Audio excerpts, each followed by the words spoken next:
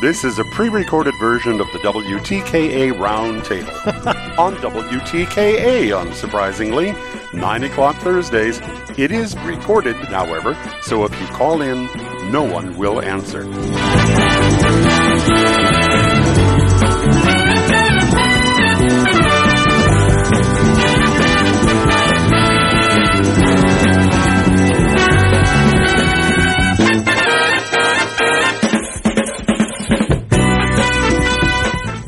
And we are back, folks, here on the Michigan Insider Sports Talk 1050 WTKA, online at WTKA.com. And the boys are back in town. The MGO Blog Roundtable crew in the building. Craig has gotten his tennis preview out of the way, so we don't have to, we have to upset and frustrate our good friend Brian Cook, who joins us now. BC, good morning. How are you? Why would that frustrate me? Because Craig, you know what? We didn't even go off on a tangent that it takes a little bit of time to kind of catch up to, right? So it maybe it wouldn't have been as frustrating for you this morning, Brian, but away from football, away from basketball, away from hockey, that tends to be outside of or in the frustration territory. Brian plays tennis. You don't play tennis. That's right. That's right. You are a tennis player. Not well, but Brian is learning and he's made big strides. And he's taking it seriously, and so he'll get there.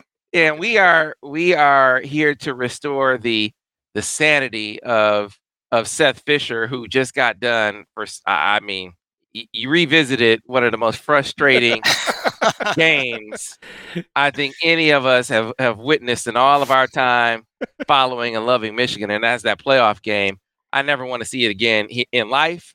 But since you just broke it down, I think it warrants some further discussion, because it is a meaningful conversation to have, talking about Sharon being the full OC and what we might be able to extrapolate from that game and kind of project over the course of the upcoming season. Yeah, well, what happened here actually is my wife went to Paris for a week, so I went feral, which I feel like I should have a sign over me right now that says she absolutely did not allow me out of the house this way. But so what I did is I sat down with my computer and I was like, I've got some time to review film. This is my best, and then that was the only thing that Brian hadn't gotten to, because I think he's already charted the Purdue game.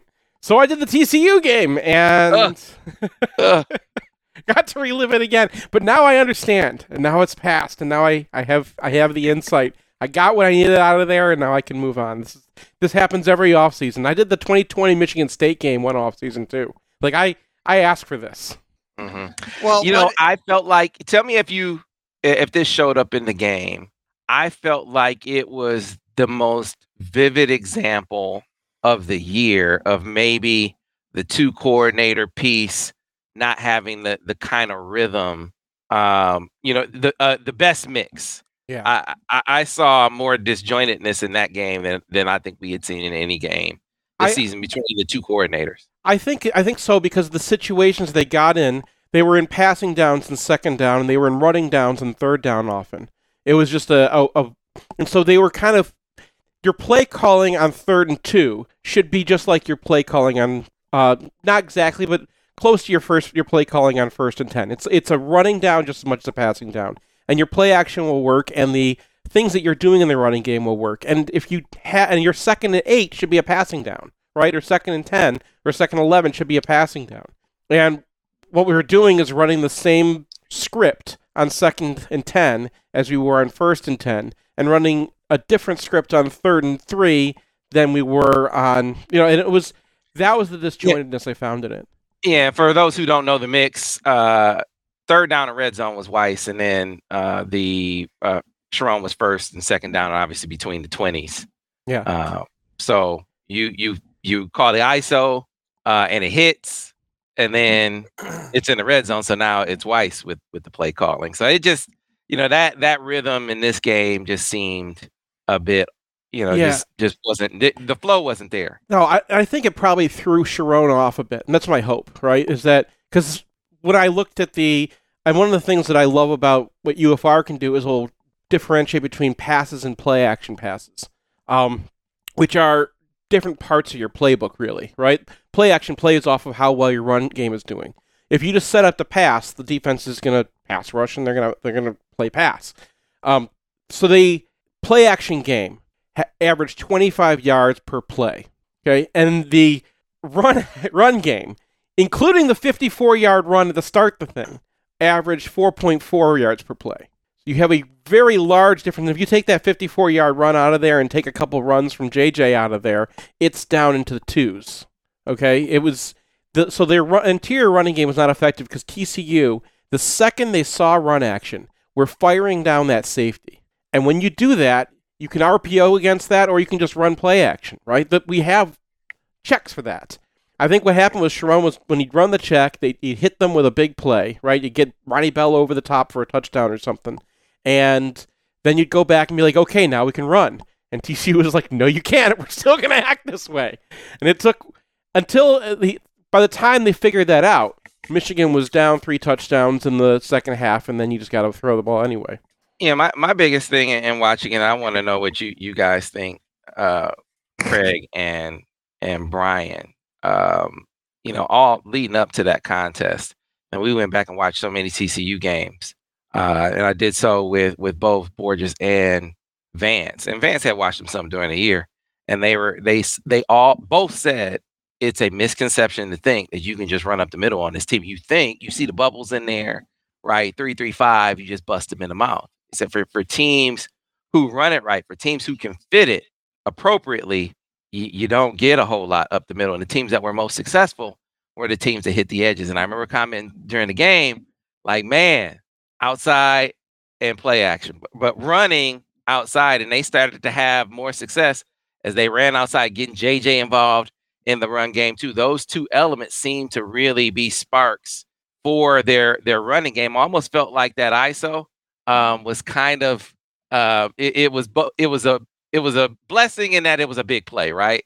That put them right in the scoring position, but it was a curse because it made you think you could run inside if you get my meaning there. Well, I mean, Seth's right, and this is something I had thought it's good to get some confirmation for, is that, yeah, Michigan hit them over the top, and then they thought, okay, now they're going to back off, and TCU never did. They had their game plan, which was like, we're going to be maniacally aggressive against the run, and that's how, that flea-flicker was open by 20 yards, and I kind of thought that they should run the flea-flicker on the next play.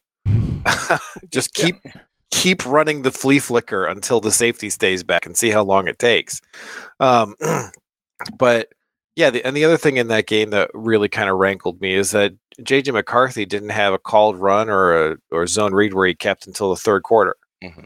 Yeah. And I understand that you want to keep some miles off the guy's legs against Rutgers and Indiana, but in a playoff game, like, this guy is an established threat, and they are selling out up the middle. And I just felt like that was a game that should have been like the Penn State game where he gets 8 to 10 very impactful carries, and it just didn't happen. And I think that they had some thoughts about what they were able to do against TCU's defense, and they just weren't fast enough to adjust. Now, we should point out that they had a touchdown taken off the board on a really bad review call, and then an epically chaotic fumble on the next play, and they also put up 45 points. So they figure some things out. So, like, it's not like this is a game where Michigan puts up 17 points and you're like, what happened to the offense? I mean, the costs that TCU endured were just about the same costs that Ohio State endured, but TCU got 3 touchdowns worth of value on 2 pick sixes and that fumble. So the overall ability of the offense to move the ball, even with the struggles on the ground, was good. And I think the context of the game makes it feel like the offense was more frustrating than it actually was. But yeah, I really agree with that. The But I also understand Seth's frustration when you look back at the game and you see play action gaining 25, 26 yards of play. And aside from the first big play in the game, Sam's Fool's Gold play, they really weren't able to run the ball particularly well. I wonder so do you think this is likely to make a difference this year? With Sharon, I assume, will be running the whole thing. Yes, he will. Yeah. I think it'll make a huge difference. Okay. Just in the rhythm of it for him. I mean, there's just flow things. You know, you hit that play, and you probably have your next play ready to go. I'm talking about that ISO. You probably have your next play ready to go, and suddenly you're off the sticks, right? The other piece is, I think they'll have a better understanding of what JJ can do, a more confidence in JJ throwing the football heading into this season as far as play. Because remember, it took him a while to get that play action game going. Part of it was JJ's shoulder, getting it right. The other part of it was accuracy was kind of off. And when your running game is going like it is, you tend to lean on that. I think this year there will be more of a willingness to ride JJ. And the other part of it, and I want you guys to comment on this, JJ's input. There was only so much as a first-year quarterback you're going to be able to say, hey, let's do this, let's do that. I want this, I want that. I think number 9 is going to have a lot more input this year. Coach, I don't like this play. Coach, this looks too messy for me. Coach, this is not going to work. I think that between his bond, his relationship with Sharon, and certainly with Kirk Campbell's input, who he has a tremendous relationship with, I think you'll see JJ's input offensively have an impact on this offense as well. Yeah, I mean, look, I made the point that 25 yards per play action is too much. It's too many yards per play action. Also, I don't think Cade McNamara is getting 25 yards on play action plays. Like, those downfield passes were on the mark, and they got there fast. Like, they don't have to spend a lot of time going up and down in order to get to Ronnie Bell. And because of that, you get that advantage. And after that, it's just a race, right? Like, as long as the ball's in the air, they know where to go, and they're going after the ball, and it's just, can you still beat that safety, right? So you gained 4 yards at most, right, of space to put that in. And throwing downfield, you might need a yard or two, and you need less yards. You need fewer yards if you can throw the ball the way that JJ can. So there are things in the offense that they were starting to do that, like, mostly were just JJ vamping. And I think that they can plan on things now that they weren't necessarily putting in the offense last year. How many hitches did Michigan throw underneath coverage? You got Roman Wilson out there. This was an issue throughout the season. Roman Wilson, they have to play that guy back, right? He is fast, and he can run by safeties even when they're sitting back, especially when they're coming down the run. But man, if you're trying to play cover 3 against that guy on the outside or something, there is no way to stay on top of him and cover beneath. And JJ can get the ball out there so fast. There's a lot of space to throw underneath the coverage that Michigan hasn't really used that much. And I was, watching how they broke down their passing plays. There's a lot more of space there that they can be operating in. Yeah, I think this is this off season is interesting to kind of hear the talk about how they really feel like, from a passing perspective, between JJ's experience and then Kirk Campbell, who I don't know much about Old Dominion football. I do know a little bit more about Penn State, and they had some explosiveness under Moorhead through the air. That it sounds like they feel like the input that Kirk Campbell would be able to bring over from that is going to help kind of expand and mechanics. That's the other piece that I wanted to get to. That was at top of mind. Repeatable mechanics for JJ. That was a thing last year. I think it was a focus of his. One of the reasons why he wanted Kirk Campbell to be the quarterback's coach is the feeling that, from a technical standpoint, he could be more sound, he could be more consistent. And so that could be another part, Brian, of the improvement offensively, is like there were just some times where he just missed because of mechanics. It would drive Borges crazy. I think that's going to be less of an issue this year with JJ because of who's coaching him as the quarterback's coach. Well, and also just experience. I mean, people tend to forget that that's a second-year player, right? Like back in the day, that guy would be given the John Navarre training wheels. And while it was a run-heavy offense, I don't think that was the case. I don't think he had the training wheels on. I think it was just you have that offensive line, you have Blake Corum, you have Donovan Edwards. Like, they didn't need to throw the ball in most of the games they were in. And then the ones where they did, like JJ's hitting things downfield. Now, he did a really good job of not throwing interceptable passes last year until the last game.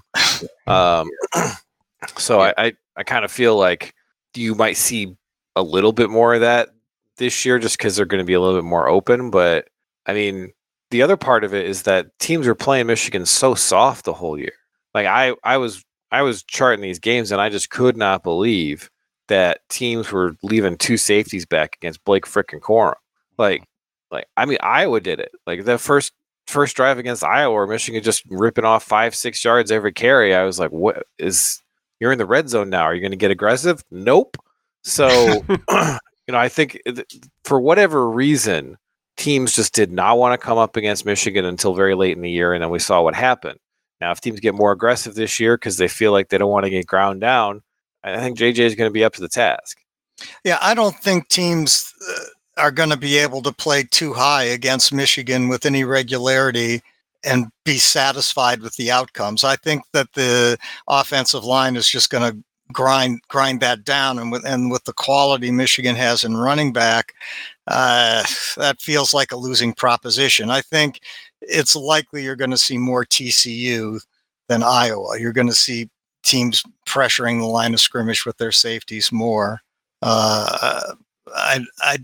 It's hard for me to envision a game against most or maybe all the teams Michigan play where they play too high and just say, okay, run it. I don't see that. Yeah, and understand what the safety's doing a lot of times. But that nose tackle was just getting killed against TCU. Every single time, like, Olu and Zinter, you're Keegan, you're like, where are those guys, right? Why are they not just blowing these guys away? They were blowing through that nose tackle, moving him a yard out of where he wanted to be, getting down to the linebacker. But what that safety does, he replaces a linebacker, so another linebacker is now shooting into the interior. And that did open up some things on the outside, and Donovan Edwards was able to make some plays out there. And I think Illinois played that way to a degree because that's the way Illinois plays. And then Ohio State tried it, and Ohio State felt like they had some success, but they got hit by the normal amount of big plays. And Brian made a point earlier about TCU that they also kind of got hit by the normal amount of big plays. I think we could have called a few more of them, but they opened themselves up to that play action, and Michigan probably could have scored a lot more points just based off of the structure of their defense. I think, but other teams are going to look at that and say, TCU won, and not really look at the more of the details. They're going to say Ohio State had high success rate. They're going to see that Illinois had a high success rate, and I think they're going to come at us. And then you have Kirk Campbell, who was part of the Bombs Over Baghdad offense. Do you remember that offense? Do you remember when people the internet loved that offense because they were just chucking it down the field all the time? And that was a reaction to the way that Penn State played, the way that they used their quarterback in the running game a lot.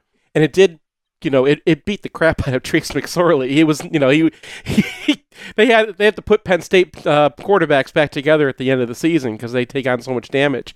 But there is a middle ground. I don't think you need to do that against Rutgers necessarily, but you do need to start planning JJ's legs into your offense. And you certainly can't do run fakes. You can't pretend to have him part of your offense and not use him because teams are already wise to that.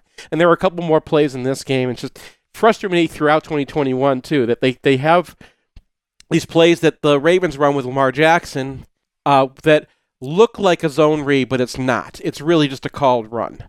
And all that does is it gives them a free hitter that you're not reading and not reacting to. So two instances, the pick sixes that sort of bring together the piece of it that I was talking about Jay. I was looking for a play while you guys were talking. First pick six, right? I remember hearing the commentary, and they didn't, I think, adequately point out that look, the play was open. He was late. He was late because of a hitch step. Mm-hmm. It was open, and it was just footwork. It was strictly footwork. Remember talking to Devin about it. He said, man, he had a hitch step. And I remember watching, I want to say it was at the very next week, Cincinnati versus Buffalo in the playoffs. And it was the same play, and Joe Burrow throws the same ball without a hitch step. Same coverage, and it's right there, right? So this is the kind of mechanical thing that a Kirk Campbell can help fix. Get rid of thing as simple as, hey, he takes one extra step, makes the throw late. You wipe that out, that's a completion. The other piece of it was the second pick six was a play I know he didn't like. It was a play that I know that in practice he didn't like. And so to be able to come out this year with all that time on task, you know, as a quarterback under his belt and be able to say, hey, you know what, coach, I don't like this play. It's too messy. You know what? I don't want to throw that. That's not going to be in the playbook, you know, because now, you know, there's a little more to it.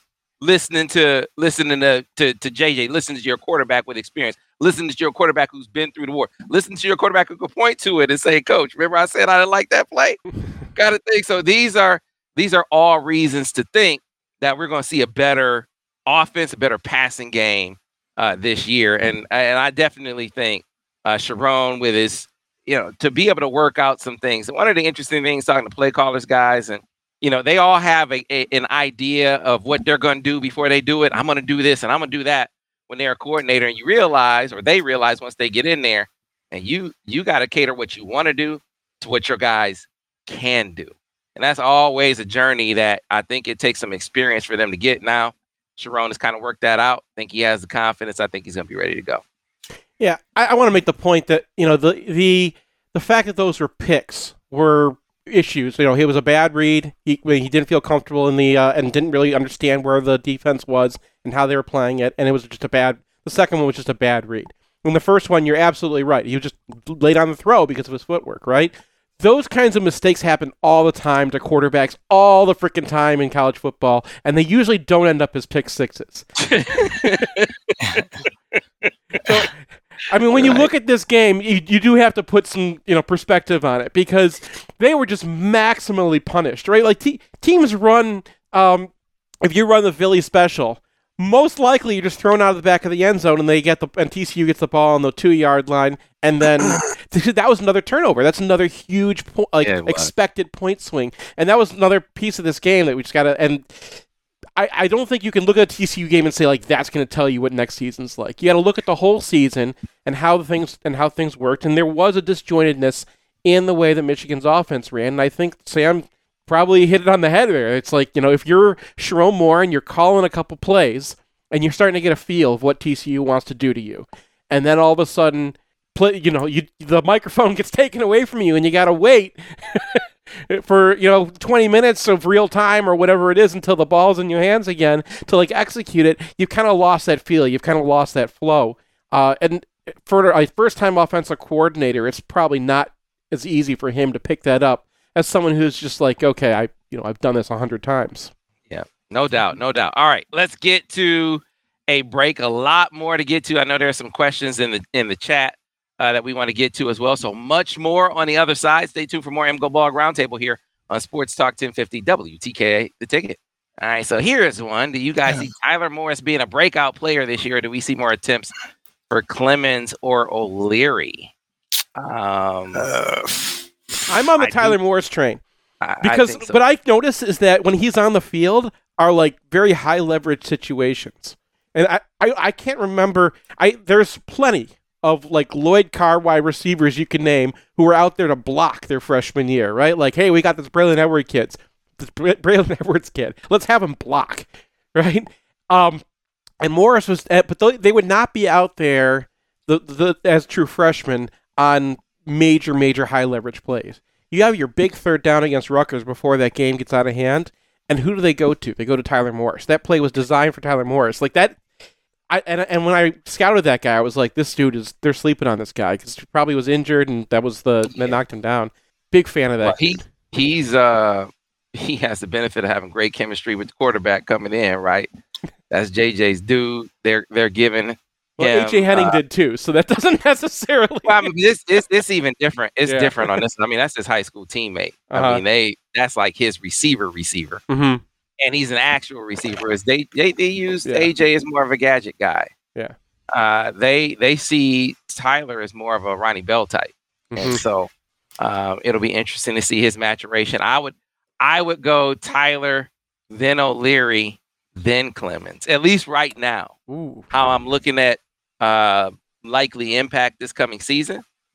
I think we're probably maybe a year away from Darius kind of being a breakout guy. I'm looking for him to maybe be the breakout guy next year, and for Tyler to be the breakout guy this year. Speaking of Lloyd, I like them all.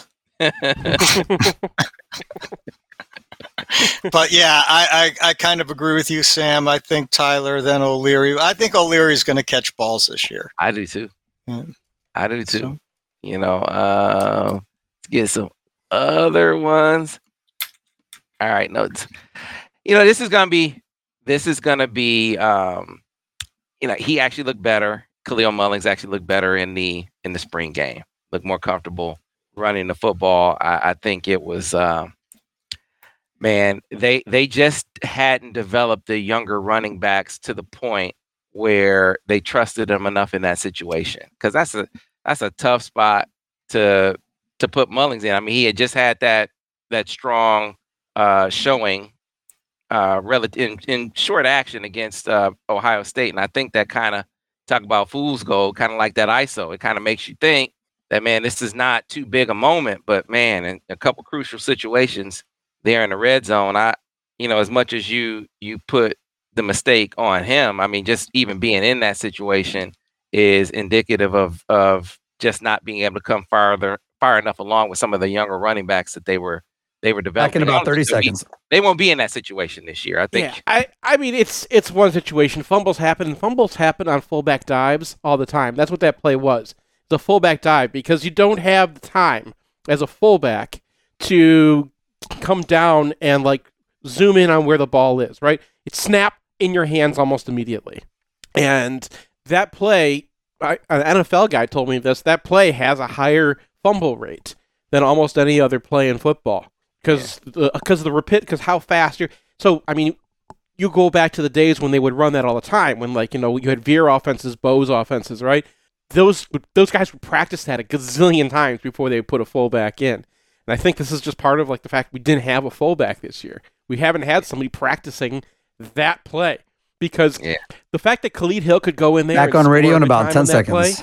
That was a skill that Khalid Hill developed, and you could trust him to get that ball and go in there. So that came after.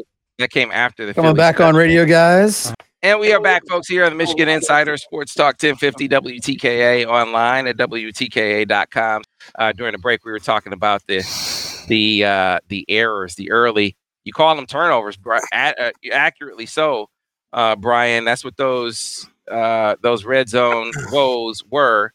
You had the fumble, and then the Philly special on the other side that was blown up because you had a player, the blocker, go the wrong way on it. Is that what happened? The guy actually went the wrong way? Went the wrong way. That makes sense. Yep, that's what happened. Well, the worst part of those two plays was the fact that, okay, you didn't get a touchdown, but also you didn't even get that drive from the opposition that starts at the 1 or 2 yard line. Yeah. And those are often run, try to get a first down, bad punt. So it was even worse than getting no points on 2 trips inside the 5. It's even worse than that. So, yeah, I mean, you look at that game and you look at the fancy stats for it, and there are 4 different plays in that game that are worth more than 7 points of expectation, and all of them went TCU's way.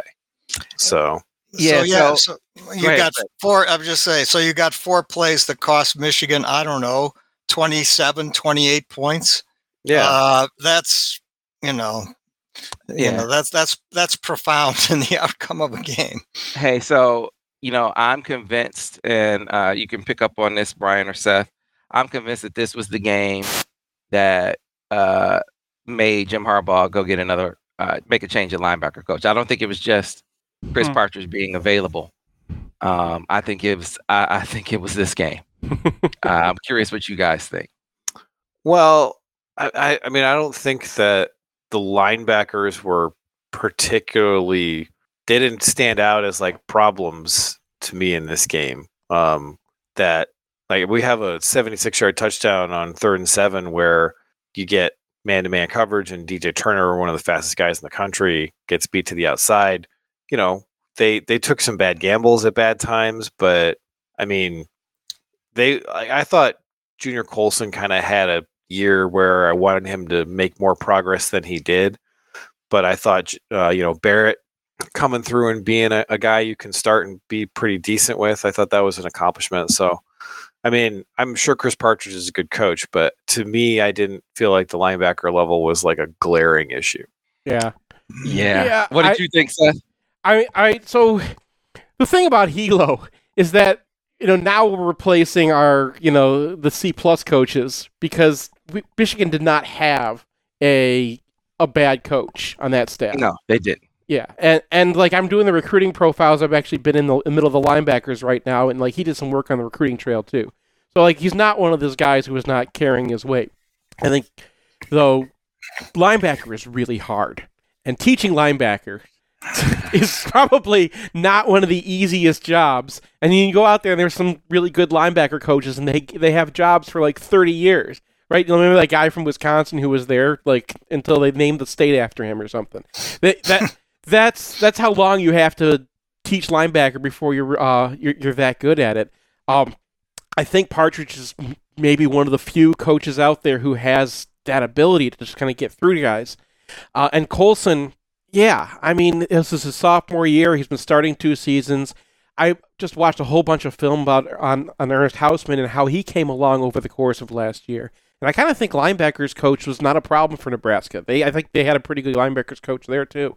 So maybe, yeah, I think that maybe somebody who was more experienced at it, who's been just coaching it longer, would know more what to do. Michael Barrett is a huge success story, though. From where he came, where he looked like a freshman out there, and then all of a sudden now by the end of the season, he was a good linebacker, full stop. They didn't have anybody else, though, so those guys would get banged up. Junior Colson would make a mistake, and you can't really pull him off the field and talk to him, because if you do that, you're putting out a true freshman or Mullings. Like, they didn't have other options to go to besides those guys. So, yeah. Yeah, I mean, I think it wasn't so much a problem with Helow as it was they had the opportunity to get a person they perceived as a superstar and had been a superstar in the program before, both from a recruiting point of view and a coaching point of view. Now, I did hear one thing from inside of the program that maybe George Helow was just too nice of a person, and in the sense that he liked to give positive reinforcement, but he really was reticent to say, hey, you made a mistake here. Now, that's just something I heard from inside, but I don't know how much weight to put on that. I like what Seth said. He said, you're talking about a bunch of average at the low end was average to good coaches across the board. And Michigan is to the place now where you can go from average to really good. You can replace the average guys. So I think George Helow was a good coach, but you get in the playoffs and being able to have an elite coach in a situation like that can make the difference. Because I tell you, watching this game with Vance, he was on the linebackers the whole breakdown. Really? Yeah, he was on the linebackers the whole. I mean, I got the biggest mistake of the year was Junior Colson on that long run, where he just completely runs out of his gap. And I watched it play a bunch of times. You're like, okay, maybe a safety was supposed to replace there or something like that. No, it was just Junior Colson identified the wrong gap. But yeah, okay, I'm okay with calling Helow the Cade McNamara of the coaching staff. Like that's. Yeah, I mean, you have a good guy, but if you want to be able to get over the hump, be championship level, and you got to play. You went from a playoff level coach, and you think you got to a championship level coach. That's what you leveled up. You leveled up, and will that be the difference? In addition to you add an Ernest Hausmann to the mix, right? You have a more experienced Junior Colson, even because remember last year he's settling into a big time role as the guy at the linebacker position. You feel like you got more depth. Jimmy Roller is coming along. They like where Michael Pollard is. Yeah, you just feel like they're going to be deeper at the linebacker position than they were last year. So if a guy is struggling, if a guy's making mistakes on the field, now you have an alternative. I don't think they had any alternatives last year. They really could have used Nikhai Hill-Green last year. Yeah, they could. And now you can afford to lose Nikhai Hill-Green, right? Like that guy's going to Charlotte, and it's like, okay, here you go, Biff. you can have a really good linebacker here, and let's get healed up or whatnot. But like that's the huge difference in the depth they have. Can we talk about Ernest Hausmann a bit, because I think this is the Olu of the year. He is a better prospect than I think I didn't even realize it. I thought when we originally got him that, like, okay, good, we've got a third linebacker. He was a true freshman last year. He'll get to spend some time in the second team, get some rotations, play next to Rolder, then he and Rolder will be the next guys. He is definitely above Rolder. He is up there with Barrett and Colson, and I don't know if those guys are going to be able to start every game next year because, maybe Barrett can play some Viper again. I know that kind of fell out of the defense last year because we couldn't afford to. So they might have some 3 linebacker sets next year, either 3-3-5 or pull the nickel. So we have linebackers again, and Hausmann might be the best of them. Yeah, it's gonna be interesting to see how it all comes together. There were some other things. By the way, let's go ahead and talk about the preview you guys working on. Hail to the Victors. Yeah, it's coming. It's coming, right, Brian? Yeah. Just throw the plug in. Right now we're going through all the rosters because we get written a lot of the opponent previews as we normally do right after spring games, and forgot that certain opponents can lose their entire rosters after the spring game. For example, Michigan State's entire offense. That section, just rip it out. Yeah, how about the talk being that Keon Coleman was in the portal because he wasn't a Peyton Thorne fan. Peyton Thorne transfers to Auburn, and then Keon Coleman says he's gonna visit Auburn. Gotta blow it up that old narrative that he was out because he didn't really like the quarterback. Seems like that wasn't true. I mean, that's the most pathetic spin I think I can remember. Because who got drafted in the second round this year? Jaden Reed. Right? Yeah. This guy wants to go to the NFL, so he can't be with the quarterback who got this guy in the second round. Like, come on, bro. Maybe they missed the word coach in there. Quarterback coach. I mean, he doesn't like. Yeah, I mean, I just there's no loyalty at that program. There's no thought that Michigan State is something other than just a halfway house for transfers. And so you got that coming, you got guys coming, but then you got guys going too. And it's going to be interesting to see what happens there that year. So, opinion question. This is not getting back into the Hunter question that we've dissected, or a topic that we've dissected a ton. Obviously, he came out and lent voice to what we've been hearing about NIL being the major factor for him. We knew that. I'm curious. Do you guys sense that while NIL has made some progress, that NIL for basketball is behind NIL for football? And do you see, if you believe that's the case, do you see it being on the horizon that NIL for basketball catches up? Well, I think it's a little bit different in basketball because in football, you got 25 guys in a class, and outside of some 5-star quarterback types, you're not really hearing about these big deals. And basketball, much smaller rosters, much easier to get one specific guy a big deal, and also Kentucky and Kansas exist. So, but I mean, frankly, I don't buy what Hunter's saying, because he showed up at Media Day last year talking about his new Ford Bronco and wearing 2-carat diamond earrings. That money came from somewhere. Did he just get lucky in a poker tournament? I don't think so. So, I mean, I don't necessarily buy that whole thing. I think it's just Hunter being Hunter, and I feel you don't buy that he didn't make 6 figures. I don't buy that at all. Yeah, I don't know how he's counting it. I can tell you from being in a similar business that revenue last year for basketball did not meet expectations. So, like, the way the season panned out, if you're making your money based off of some of these NIL deals, and I think that's probably what he's talking about. He's not talking about, some of the money that passes hands and some of the ways that we compensate athletes. Like when I was working at Pizza Bob's, they had, we gave them free subs, except for you, Drew Henson. You got your Yankees money.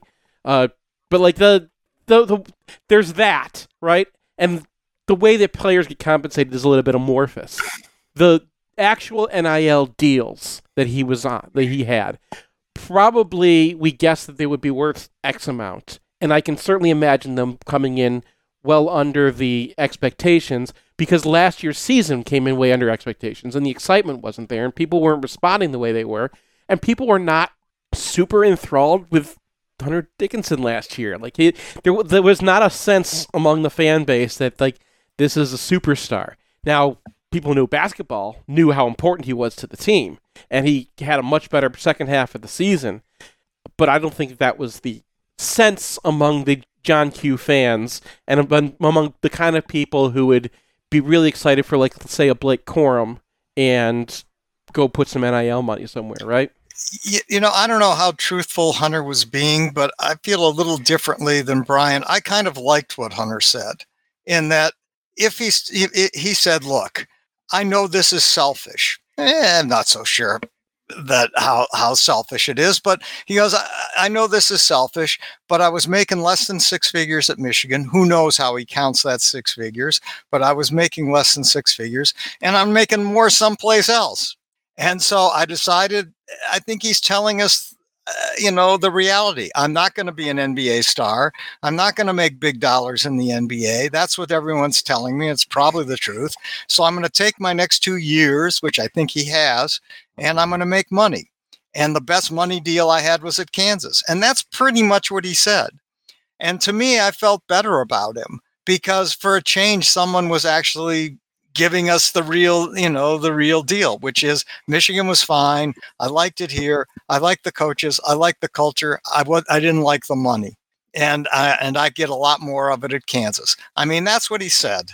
And to me, congratulations, because we should hear more of that as opposed to the sort of vague namby-pamby stuff we ordinarily hear. So good for you, Hunter. But he did that too. Well, he did both, and then he retrenched. And we talked about this last week. You're right. He did this sort of soft shoe that we all get sick of, and we were frustrated with that last week. But in the last 7 days, he said something else. Yeah, you know what I think happened is he thought that his statement would pacify some people. I think he thought it would engender some appreciation or goodwill or well wishes. Did you meet any Michigan fans while you were here, Hunter Dickinson? It did do that. But he figured, I give him credit though, Sam. I wish you well, Hunter. They were like, did you learn the first thing about this fan base? Yeah. But like, you weren't that good anyway. Like, golly, man. Woo. So he retrenched. He retrenched and said, okay, the soft shoe doesn't work. How about the truth? And I think that's what he said, what he gave us. And I understand why people might not like Hunter. There are reasons for that, but he's one hell of a college player. Look, and let me disclosure. I mean, I like the dude. So that does, I do too. That does color my perception of it. So I admit that. So I mean, it was the truth. Whatever. Maybe the numbers are fudged or whatever, but it is the truth that Kansas is just going to have the conversation. When you sit down to go to Kansas, they're not going to say, oh, we project you're going to make so much money with your NIL deals. Okay? When you sit down with Kansas, they're going to say, here's the offer. 100%. The FBI has tapes of this. and look, the FBI has a case, and Bill Self has a lifetime contract. Doesn't even matter if the FBI looks into it. He's the second best paid basketball coach in the country. After Calipari, he's number 2. He's making more than Tom Izzo. Good gig if you could get it, man. So yeah, he went. That's why it was once Kansas was when you saw Kansas and Kentucky, any talk of Michigan coming up with some kind of NIL plan, like that's out the window. Yeah. There's nothing they're going to come up with that's going to match that, which gets back to my original question. Look, Kansas and Kentucky are always going to be above and beyond. Do you guys see on the horizon in the near future Michigan being able to maybe not beat Kentucky and Kansas regularly, but we see on the football side of things, they've progressed enough with NIL for it not to be a tether. Like they aren't automatically out with the top guys anymore because of NIL. They can at least be in the game. Do you think that we are close to seeing that be the case on the basketball side of things, or is that far off in the distance? I don't know. I mean, you need to ask various Michigan alums who are richer than I am. Right. I mean, what is Stephen Ross doing? What are you just gonna die with all the money? No, give it to some basketball players. Part of me wonders if it's gonna come down to, is it gonna be basically your coach, basically be Juwan kind of calling on the Stephen Ross and be like, look, man, I need you to do this, Steve. I don't know his relationships with various donors, but that in this day and age, that might be what it is. Like you got to be, as the coach, telling whoever your big money benefactor is, look, I need you to get on the horse, get on the horn. We got to get some things going. Now, I don't know if that is something that is about to happen, but I to your point, Brian, I have not heard as much about the effort on the basketball side of things as we have in football. That's just the fact of the matter. It feels to me like there's a gap there with how much of a factor maybe the collective effort is with football and basketball. Once you're getting into the mega donors, now you're talking about personalities. You're not necessarily looking at what, here's what our needs are, here's what our system needs to be. We're not talking about structure anymore. Now we're talking about who are the individuals who have that kind of money, who can donate it, and who want to be part of the program. And most schools only have one or two guys like that. Michigan may have 6 or 7 guys like that. And then you have that next rung down of people who are longtime donors, but even their personalities have a lot to do with it, and takes a lot of hand-holding and a lot of talking to these people and getting their sense. And they're not necessarily with the fan base as far as how they see paying players. And that has been a difference with Michigan versus everybody else for a long time. And that's a piece that I don't know if you can just change overnight. Now, the school can think in different ways. The way that, the way the program wants to run can change. And I think it has changed.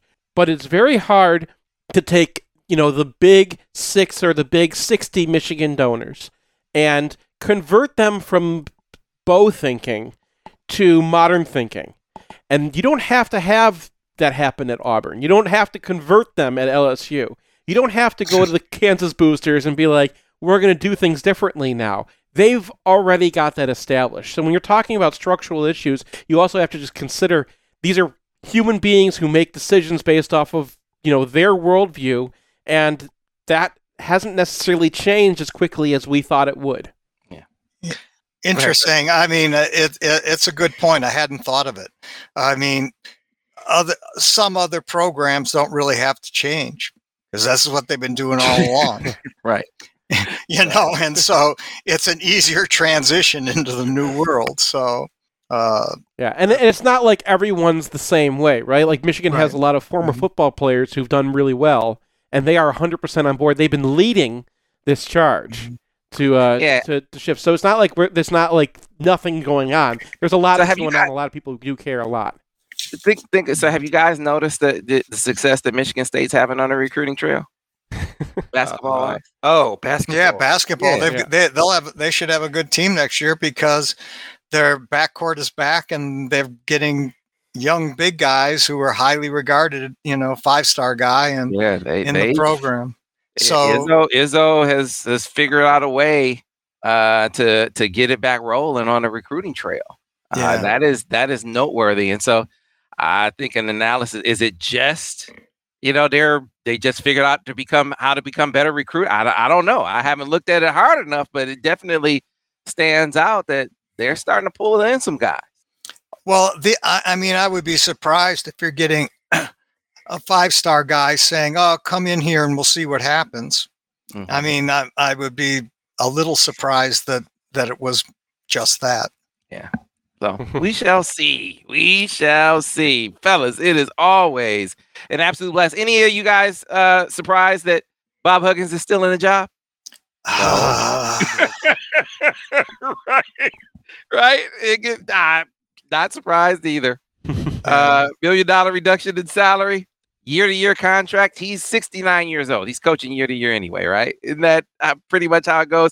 And $1 million less in West Virginia. He's still making $3 million a year. I think he's fine.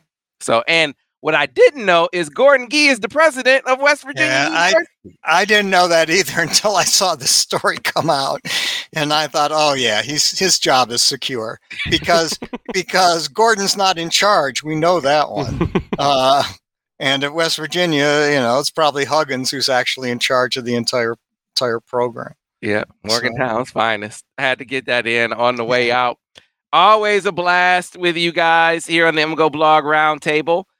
Folks, be sure to check back in next week for next week's MGO Blog Roundtable. In the meantime, again, don't forget, Wolverine Weekend, June 9th through the 11th. If you have not signed up, Junior Colson, Donovan Edwards, Will Johnson, and Colston Loveland, the 4 players that are going to be up there. Great dinner program. Going to be breaking down plays in front of a live audience. You'll be able to ask questions. Of course, rub shoulders with them on the golf course for the golf outing as well. Going to be a great weekend up at Grand Trappers Resort and Spa. Sign up at grandtrappersresort.com. You got to get out of here. We'll see you next week or tomorrow here on the Michigan Insider. Sports Talk 1050 WTKA The Ticket, Ann Arbor, a Cumulus station.